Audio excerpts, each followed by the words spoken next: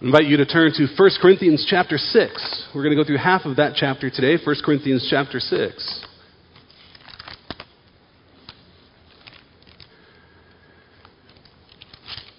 As you're turning there, I'll mention, I forgot to mention during announcements that as we look for a youth ministry leader, we do have a team involved in that, a search team. That's Russ and myself, along with Kaylee Oquist, Liz Stone, Tim Hoffman, Carly Hebert. Have I forgotten anybody? All right, I did good.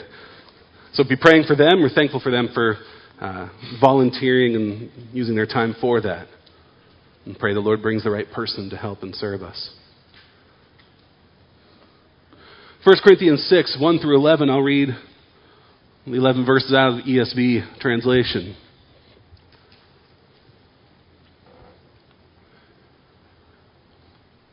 When one of you has a grievance against another, does he dare go to law before the unrighteous instead of the saints? Or do you not know that the saints will judge the world? And if the world is to be judged by you, are you incompetent to try trivial cases? Do you not know that we are to judge angels? How much more, then, matters pertaining to this life? So if you have such cases, why do you lay them before those who have no standing in the church? I say this to your shame. Can it be that there is no one among you wise enough to settle a dispute between the brothers? But brother goes to law against brother, and that before unbelievers? To have lawsuits at all with one another is already a defeat for you. Why not rather suffer wrong? Why not rather be defrauded? But you yourselves wrong and defraud, even your own brothers. Or do you not know that the unrighteous will not inherit the kingdom of God? Do not be deceived.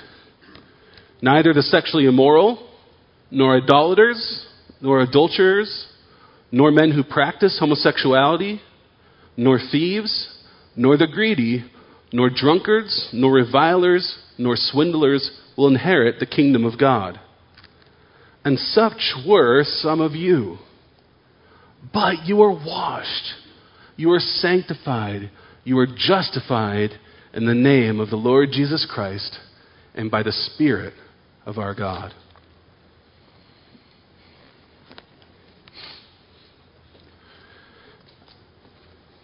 I will admit every once in a while I come to a passage in Scripture and I wonder to myself, how relevant is this for us? I'm not sure how it immediately applies to us in our situation. And it's a little bit how I felt as I got here to 1 Corinthians 6, because I tried to think, in the history of CBC, have there been cases of people in the church suing one another? And I don't know the answer to that. I don't think it's happened in the years I've been here, but it seems like a rather rare occurrence. So I wondered, does this sort of thing really happen? Is there any immediate application for this? And I promise you this is true. As I was studying this passage this week, I needed a mental break and I just logged onto social media, and I found that there is a prominent evangelical pastor suing a Christian theologian for defamation. This prominent pastor was in the running to be president of a large evangelical denomination, and there's a certain theologian, a scholar, an author who I really like, who had been critical of him. And this prominent pastor feels like that theologian's criticism cost him the presidency, and he is suing that theologian for defamation to the tune of $750,000. And if you want, you can go online and find this pastor's sermon on 1 Corinthians 6, 1 through 11, where he admonishes his congregation that we should let such things go.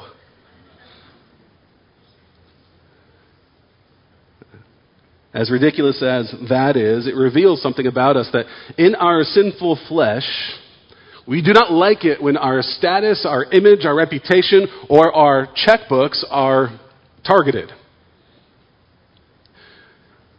And then as we reflect on this passage, we come to realize this isn't just about litigation. This is about Christians who fight with one another over earthly things. We recognize that something is wrong when Christians take each other into court like this, when they battle with one another. And as we hear about a prominent pastor suing somebody, we We have a little bit of revulsion in us, and we should. What I want to do today is examine why that is and ask the question, why are public disputes between believers a scandal to the church? I'll repeat that. Why are public disputes between believers a scandal to the church? Why is it that when this happens, the church is scandalized? Why is it this becomes a stain on the church, an embarrassment for us to a watching world? And of course, this doesn't just apply to prominent people in public battles. It applies to our own hearts and our own minds as we fight with one another, as we have trouble forgiving one another, even as we do business together.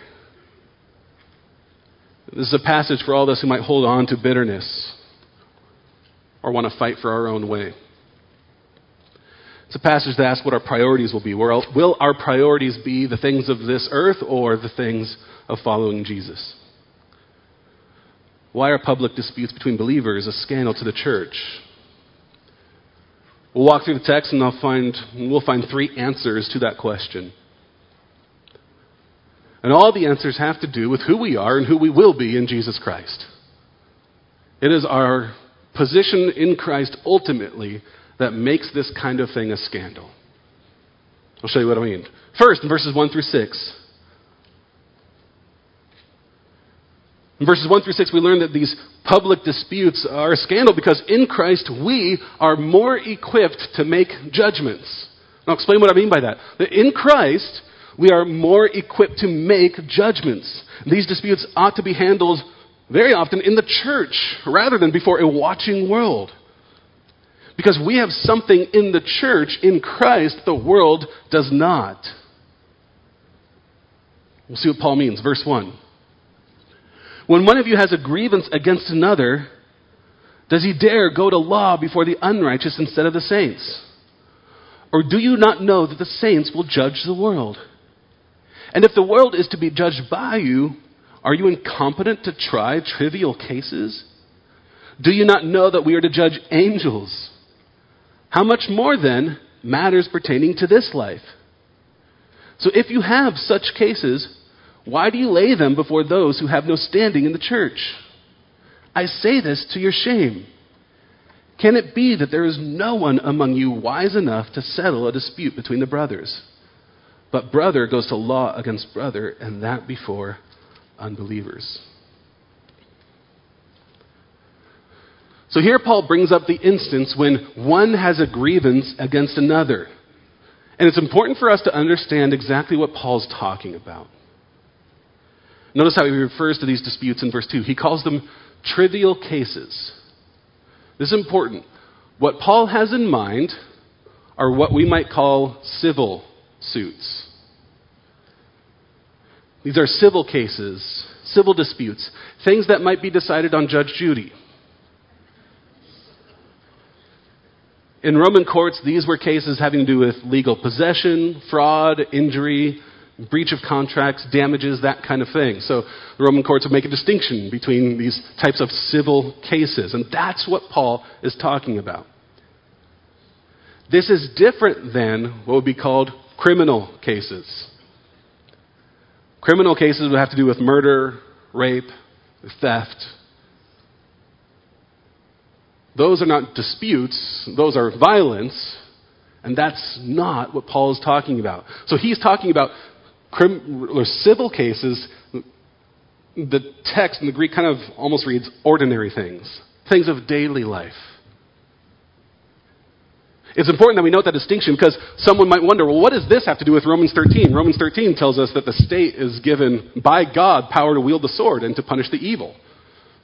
So how does this, which seems to be telling us not to go to the state, but to settle things in-house, how does this relate to Romans 13? And the answer is, Romans 13 is talking about punishing crimes and keeping order and restraining evil. This is disputes between people, feuds. There's a difference between violence and abuse and brotherly disputes.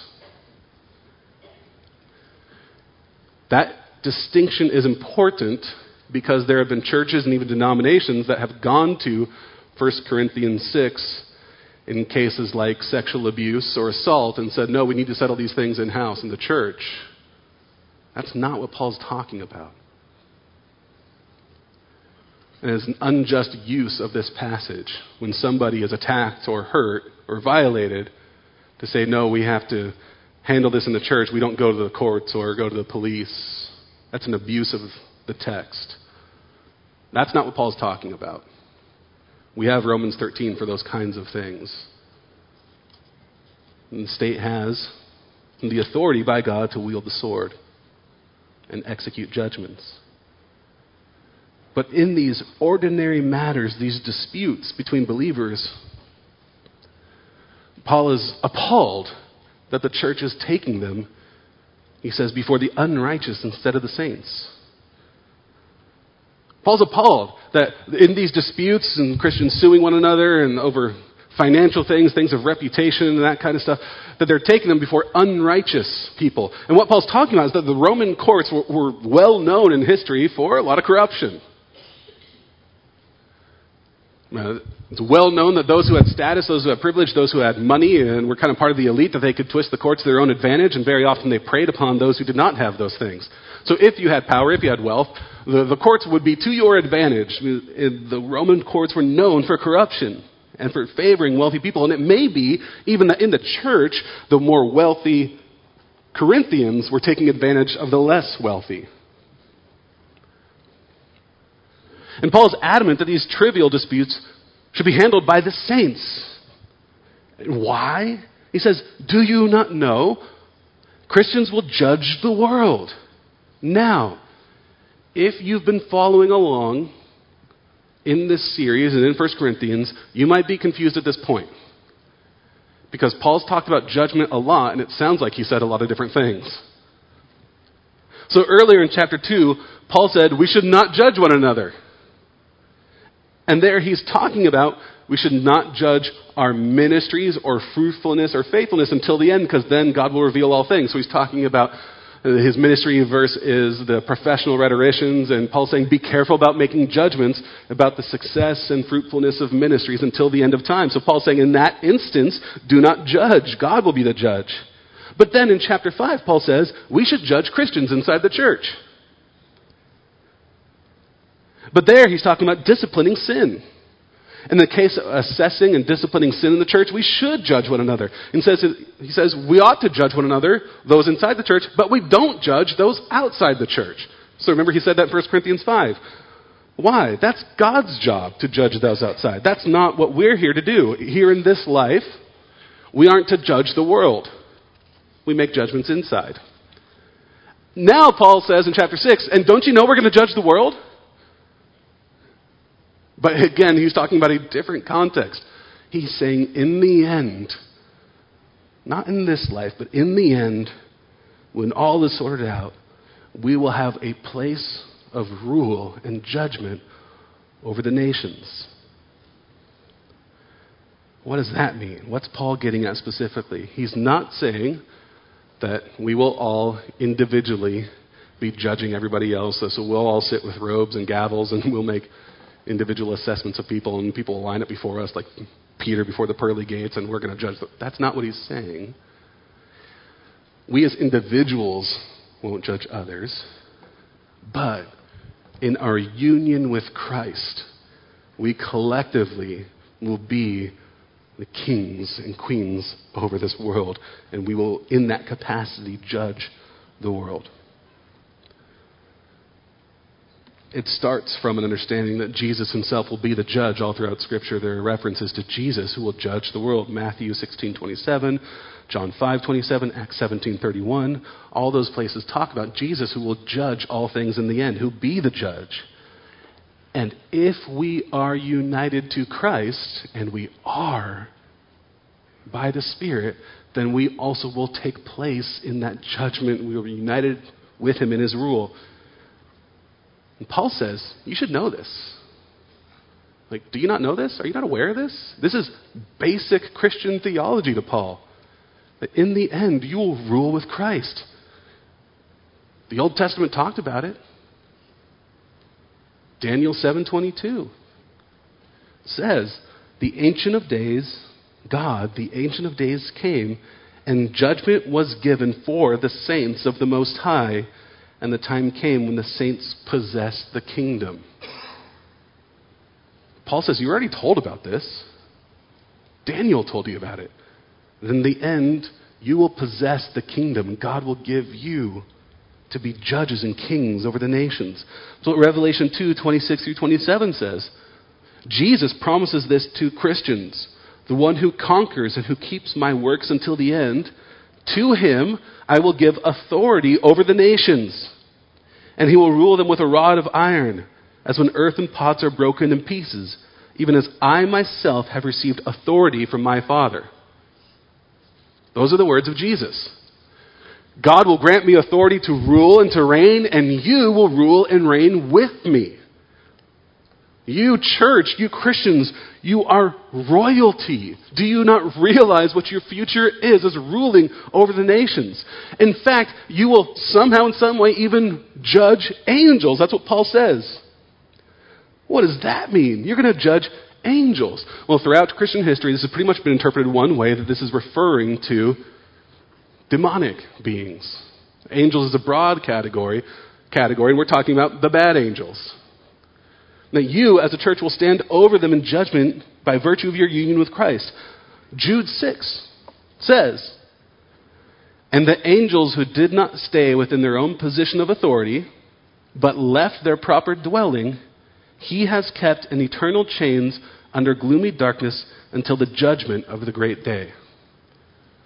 So Jude talks about angels who left their position, kept in chains until judgment at the great day, final judgment. They'll be judged, cast out, expelled from the kingdom, condemned forever. You as a church, by your position in Christ, who you are in him, will be judge over them. And again, Paul says, don't you know this? Don't you realize who you are? What your future is?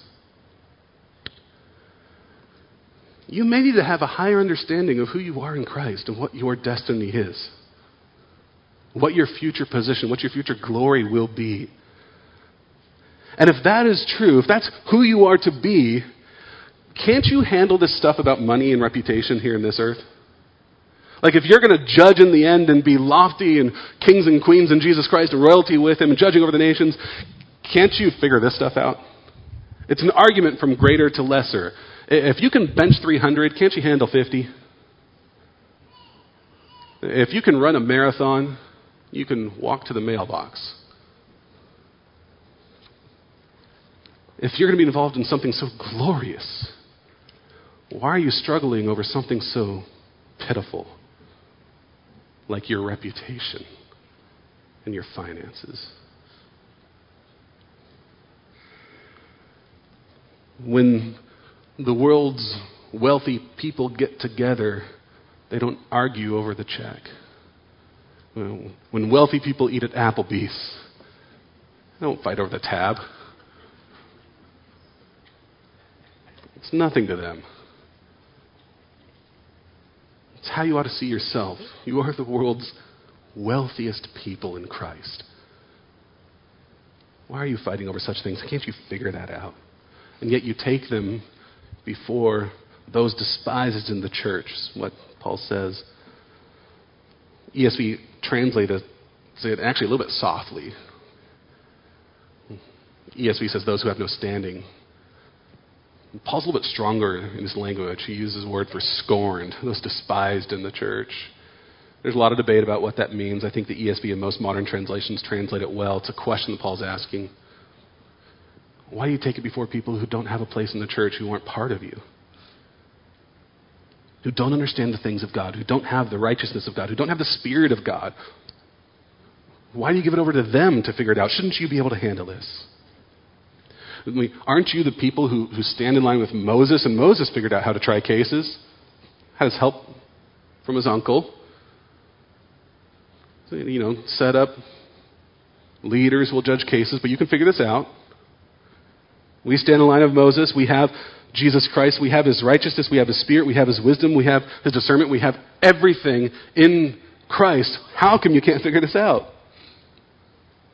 I think we as a church often sell ourselves short as to what we can figure out amongst ourselves. And very often, things that we ought to be able to determine amongst each other, we outsource to the world around us to figure our stuff out for us. And Paul's saying we ought not to do that. Now, I'm not saying we never use professional services. We have a lawyer in our midst. I wouldn't want to say we never go to lawyers, right? That's not the point I'm making.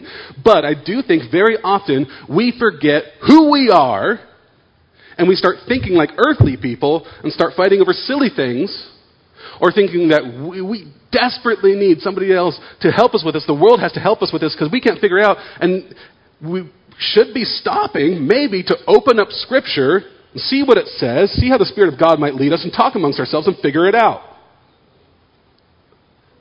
And that's what Paul's getting at here. You have the Spirit of God, you have Scripture, you have the community. So much of the problems in your life you should really be able to figure out just with some prayer. But you look at horoscopes. Where's your faith in who Jesus is and who you are?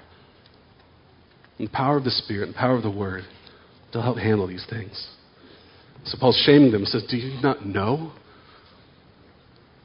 who you are? Isn't any of you wise?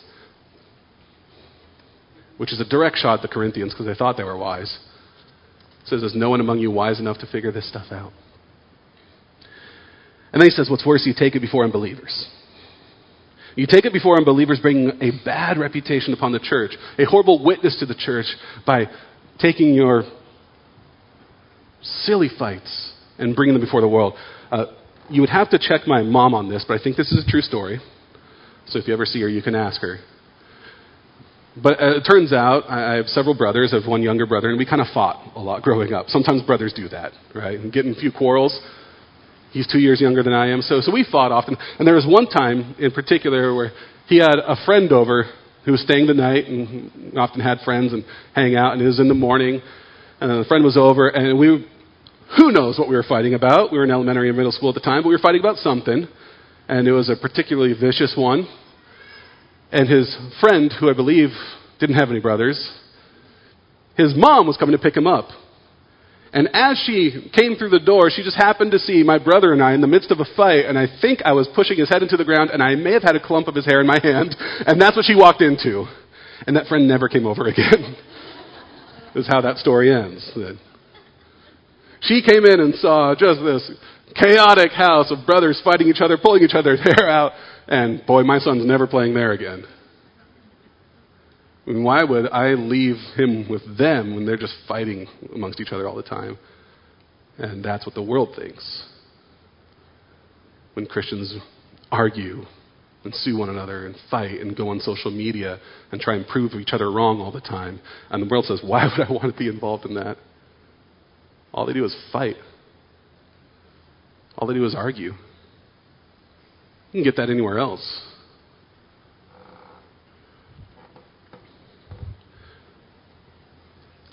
It's about witness before the world. You guys are supposed to be brothers. Paul uses the word brothers 4 times here. He's making a point. You're family. And yet you fight with one another. Jesus didn't tell us the world would know who his disciples are by the way we win victories over one another. The world will know you're my disciples by the way you have all the right answers. The way you put one another down. And the world will know you're my disciples by how you love one another. You should be able to handle this stuff, is basically what Paul's saying. You're more equipped to make judgments than the world outside. You have everything you need in Christ. And in fact, you probably shouldn't even be fighting in the first place. That's his next point. Verses 7 through 8 more quickly. We'll go through these. Second reason these disputes are such a scandal, because in Christ we are more willing to be wronged. In Christ, we should not be fighting in the first place. In Christ, we are more willing to be wronged. If we're truly disciples of Jesus, then it should be possible for us to, as people say, take the L, take the loss, to suffer wrong, suffer being defrauded, suffer being hurt, be willing to be wronged. Why? Because you're in Christ. Verse 7 says, to have lawsuits at all with one another is already a defeat for you. Why not rather suffer wrong? Why not rather be defrauded? but you yourselves wrong and defraud even your own brothers. So Paul's saying, well, first, if you have these lawsuits, you should handle them in-house because you can handle this. It's beneath you. And second, you shouldn't even have these things in the first place. You shouldn't even be fighting. The fact that you already are fighting means you've already lost. And again, the ESV translates this softly. The way Paul says it is, it's a total and utter defeat for you. It's a complete loss that you're fighting about this. As soon as you've gotten to that point, you've already wandered from Jesus. So as a parent now, I'm starting to say things that I thought were cliche before, but I now find myself saying them because I'm realizing the wisdom in them and how useful they are or are not in the moment. But you say things that you hear elsewhere. And one of those things is, I don't care who started it. Right? So you go in and you see and hear your kids fighting over something, and your answer is, I really don't care who started, because immediately both the plaintiffs, they're beginning their best legal defense before you. They're the one who did this. They're the one who did this. And you say, it doesn't matter to me. And then probably, in most cases, one of them truly was wrong. Like usually one of them is, in the right. And so they feel like, that's really unjust. And how dare you? How come you can't hear my case? And you say, actually, it doesn't matter. And it feels unjust to them, but from the outside looking in, you know the fact that you're fighting over the Peppa Pig toy, that means you've already lost. Like you've already gone wrong. It doesn't matter who started it. The fact that you're both keeping it up means you've wandered from Jesus. What you're fighting over is insignificant. It's not important. Whether you were the one who started it or not. Even if you're the victim here in this case, how important is that really? Aren't you willing to be wronged for the sake of the love of your brother or sister? That's Paul's point here. Christians fighting over money, fame, reputation, honor, small stuff.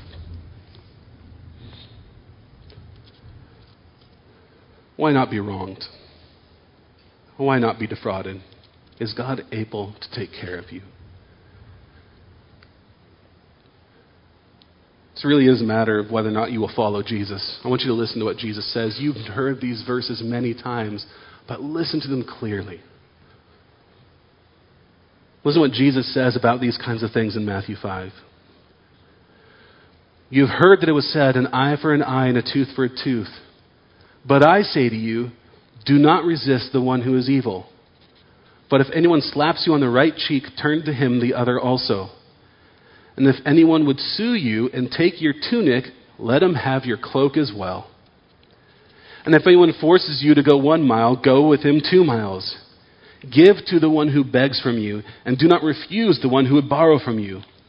You have heard that it was said, you shall love your neighbor and hate your enemy. But I say to you, love your enemies and pray for those who persecute you. This is the teaching of Jesus Christ. If anybody seeks to wrong you, let them in the name of Jesus Christ. Be defrauded. Have your money taken. What is your coat? And Jesus practiced what he preached. Jesus was wronged. He was defrauded. He was violated. He was hurt. He was defamed. He suffered loss. He did all of that to pay the penalty that you should have paid, that I should have paid, so that we could be forgiven and reconciled by God. Jesus was hurt, but he didn't fight back. So I ask you, should you not also be willing to be wronged? Is your case more egregious than Jesus's? Is the sin that you have suffered, the violation that has occurred to you, is that more egregious than what has been done to Jesus? Are you a greater victim than him? Should you get your way over against Jesus? Are you more innocent than Jesus? Do you have the moral high ground above Jesus? Is your cause more noble than his? Is the sin against you greater than what Jesus endured? And if he could endure it, and if you're supposed to follow him, then can you endure it as well? But you don't know what they've done. Well, whatever they've done, you did more than that to Jesus. You nailed, by your sin, all of us, you and I, we nailed the only innocent person who ever lived to a cross. That's what our sin has done. So none of us have the moral high ground in any dispute to say, I'm the victim here and you're the one who's wrong. We are all to blame. So in these matters of finances and disputes, can't we be wronged a little bit? Can't we forgive if someone has hurt us? We follow Jesus Christ, who prayed from the cross, forgive them.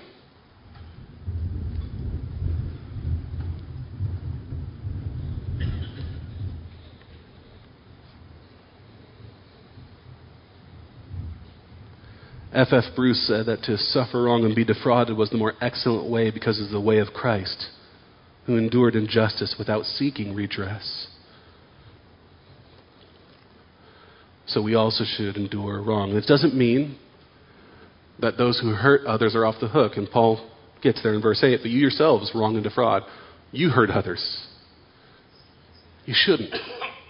You wrong and defraud other people. How dare you?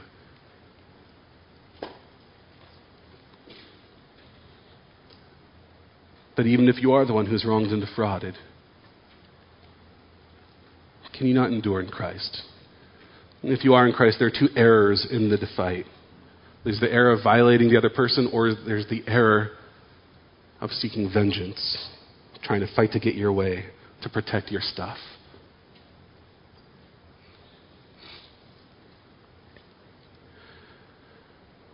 So why these public disputes are such a scandal, and were a scandal in Corinth? Because we claim to be in Christ, who suffered wrong for our salvation. And who knows what might happen when you endure the same thing. Maybe that will be the way of reconciliation. At the very least, you'll show that you are not owned by your possessions. You're not owned by your reputation. You don't live for the things of this earth, but live for your eternal fellowship with Jesus Christ. In Christ, we should be willing to be wronged. And third, in Christ, we are more concerned with eternal wealth. And that's the third reason Paul gives these public disputes are a scandal. Because in Christ, we are more concerned with eternal wealth. That's really what verses 9 through 11 are all about. Verses 9 through 11 are about our eternal inheritance. I'll show you. Verse 9. Do you not know that the unrighteous will not inherit the kingdom of God? Do not be deceived, neither the sexually immoral, nor idolaters, nor adulterers, nor men who practice homosexuality, nor thieves, nor the greedy, nor drunkards, nor revilers, nor swindlers will inherit the kingdom of God. And such were some of you. But you were washed, you were sanctified, you were justified in the name of the Lord Jesus Christ and by the Spirit of God. So here, maybe the thing that most stands out is we have this list of sins in verses 9 and 10. But you'll see around those is Paul talking about the inheritance of the kingdom. This is about who will and who will not inherit the kingdom of God. He says, do you not know that such people will not inherit the kingdom? Paul is making a point about eternal inheritance, eternal wealth, what we will receive from God in the end. That's what this is about. Paul's saying this is the thing that we need to be concerned about. Our eternal inheritance. Not your fights over your money in this world. And again, Paul sees this as basic truth. Do you not know? This is basic Christian theology. There are certain people who will inherit the kingdom of God, and there are certain people who won't. And Paul makes a distinguishing, discerns between the two. And Paul says if you commit to a certain kind of life that is opposed to Jesus, you will not inherit the kingdom. He says here strongly, do not be deceived. He repeats that because it's easy for us to be deceived about this thing. There are a great number of people who are claiming Christianity who say it actually really doesn't matter how you live as long as you have some kind of ethereal trust in a God of some sort. Most people in the world, I think, believe that we are free to live however we want, and then God or whatever being is obligated to accept us in the end. And Paul's saying, do not be deceived. That's not how the kingdom works. He says, if these sins characterize your life, then you will not inherit the kingdom of God. This is a warning. And it's a warning tailored specifically to the Corinthians. So let's go through the list. We'll go through them quickly. We're not going to spend a ton of time. But just as we go through, there are 10 things that Paul mentions. Sexual immorality, which is fornication, having sex outside of the commitment of marriage. That's what that is. It's a broad word for sexual immorality. Idolatry, worshiping false gods instead of the true God. Adultery, specifically sexual activity with someone who is not your spouse while you're married. And then he says men who practice homosexuality. And he's being very frank here. The actual Greek is 2 words that refer to the passive and dominant partner in the homosexual act. That's what Paul says there. So our translations soften that for us. But there are 2 things that he's referring to. That culture, part of status of being elite for men was often having a wife and then having others on the side and having dominance over them. And Paul is saying both the passive person and the dominant person in that are committing great sin. Thieves, those who take from others. The greedy, those who consume everything for themselves. Drunkards who spend their life consuming mind-altering substances, those who are constantly intoxicated. Revilers, those who abuse others with their speech. Swindlers, those who take others by force or by con, those who take from other people. Paul lists all those things of people who will not inherit the kingdom of God. Paul is not saying that anybody who's ever committed these things or anybody who struggles with these things or if you commit these things once that you're out. Paul is saying that if this characterizes your life currently and through your life, if this characterizes who you are, and if you can be described as one of these people, then you will not inherit the kingdom of God. It is a warning, and it's a warning specifically to the Corinthians. Think about this list. Do you notice any trends in the list? What do they have to do with?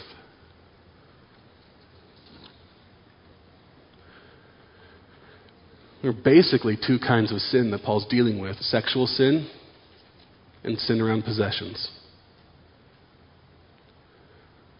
And those are the 2 things that the Corinthians struggled with most.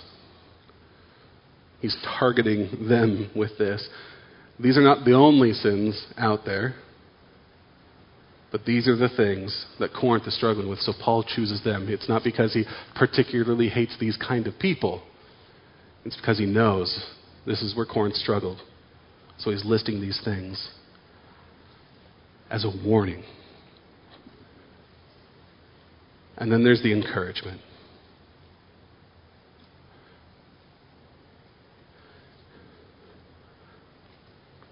These do not have an inheritance in the kingdom, but you do. Why?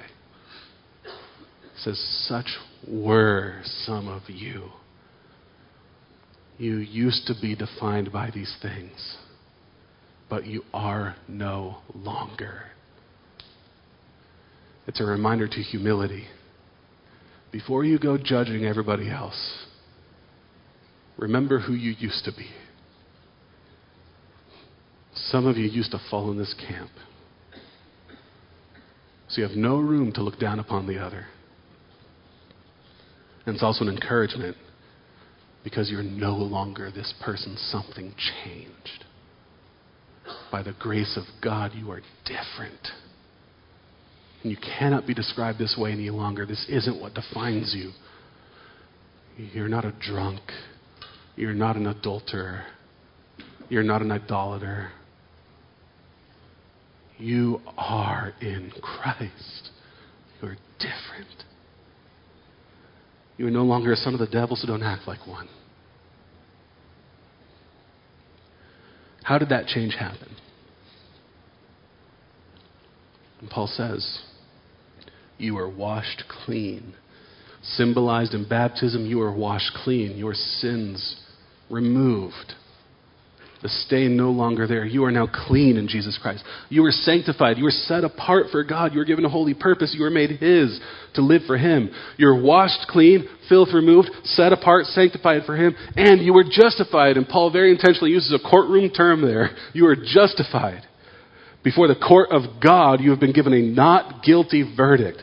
You're taking each other to court over this stuff. Here's the court ruling that matters. Before God, you are justified, declared not guilty, washed clean, sanctified, justified. In a word, you are saved. You have been saved. And how did this happen? Who's responsible for all this? It wasn't you. You didn't do it. Who could do all of that? What does Paul say? You are washed clean, you are sanctified, you are justified in the name of the Lord Jesus Christ and by the Spirit of our God. What he is saying is that all three members of the Trinity were at work in your salvation. The triune God, He's the one who is your advocate, who has come and saved you. The Lord Jesus Christ lived and died and rose again so that you could inherit the kingdom of God. Jesus accomplished your salvation. The Spirit of God applied salvation to you, bringing you from death to life, changing your heart so that you could live by the power of Him in Jesus Christ. Jesus accomplished salvation, the Spirit applied salvation, and God ordained it. It was His idea in the first place. God the Father ordained it all to be so that you could live with Him forever. No less than the triune God was at work in your salvation. And if that is true, why are you fighting over money? If the eternal triune God has conspired together for you to live with Him forever in His eternal kingdom, then why are you fighting over stupid things?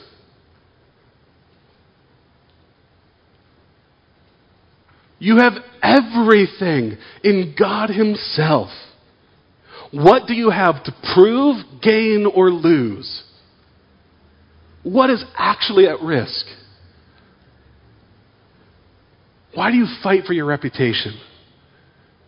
Why do you want to justify yourselves before other people constantly? Why are you so concerned that somebody owes you something? The triune God Himself has ensured your salvation. Isn't that sufficient? Or do you want something else?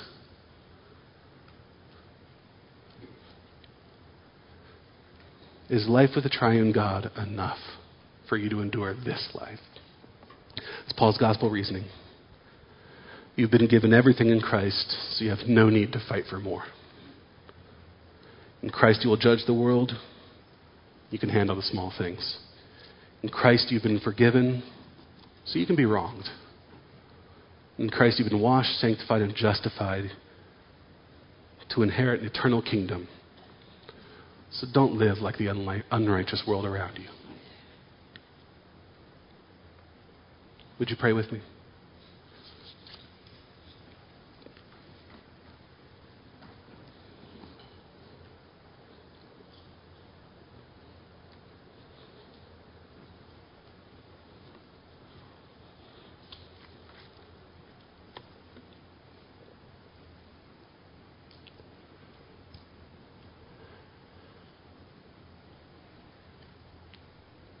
And Father, help us, we pray.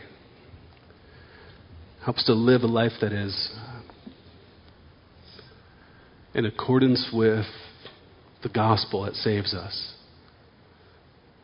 That we have been washed clean, sanctified, justified. We've been given everything we need in Jesus Christ. And Lord, let that impact the way we view our life in this world, to be willing to be hurt and not retaliate against the other, to be willing to be wronged and not have our life threatened by it, to not seek vengeance upon others.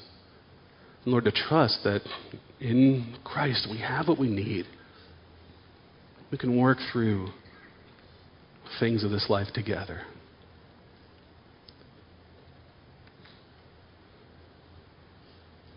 We can trust you to care for us. Lord, I pray that because of who we are in Jesus Christ, that we would love one another really well. Even in disagreement, even in different perspectives.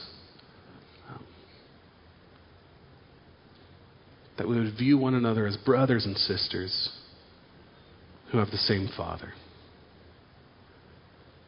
Thank you for the salvation we have in Jesus Christ. Amen.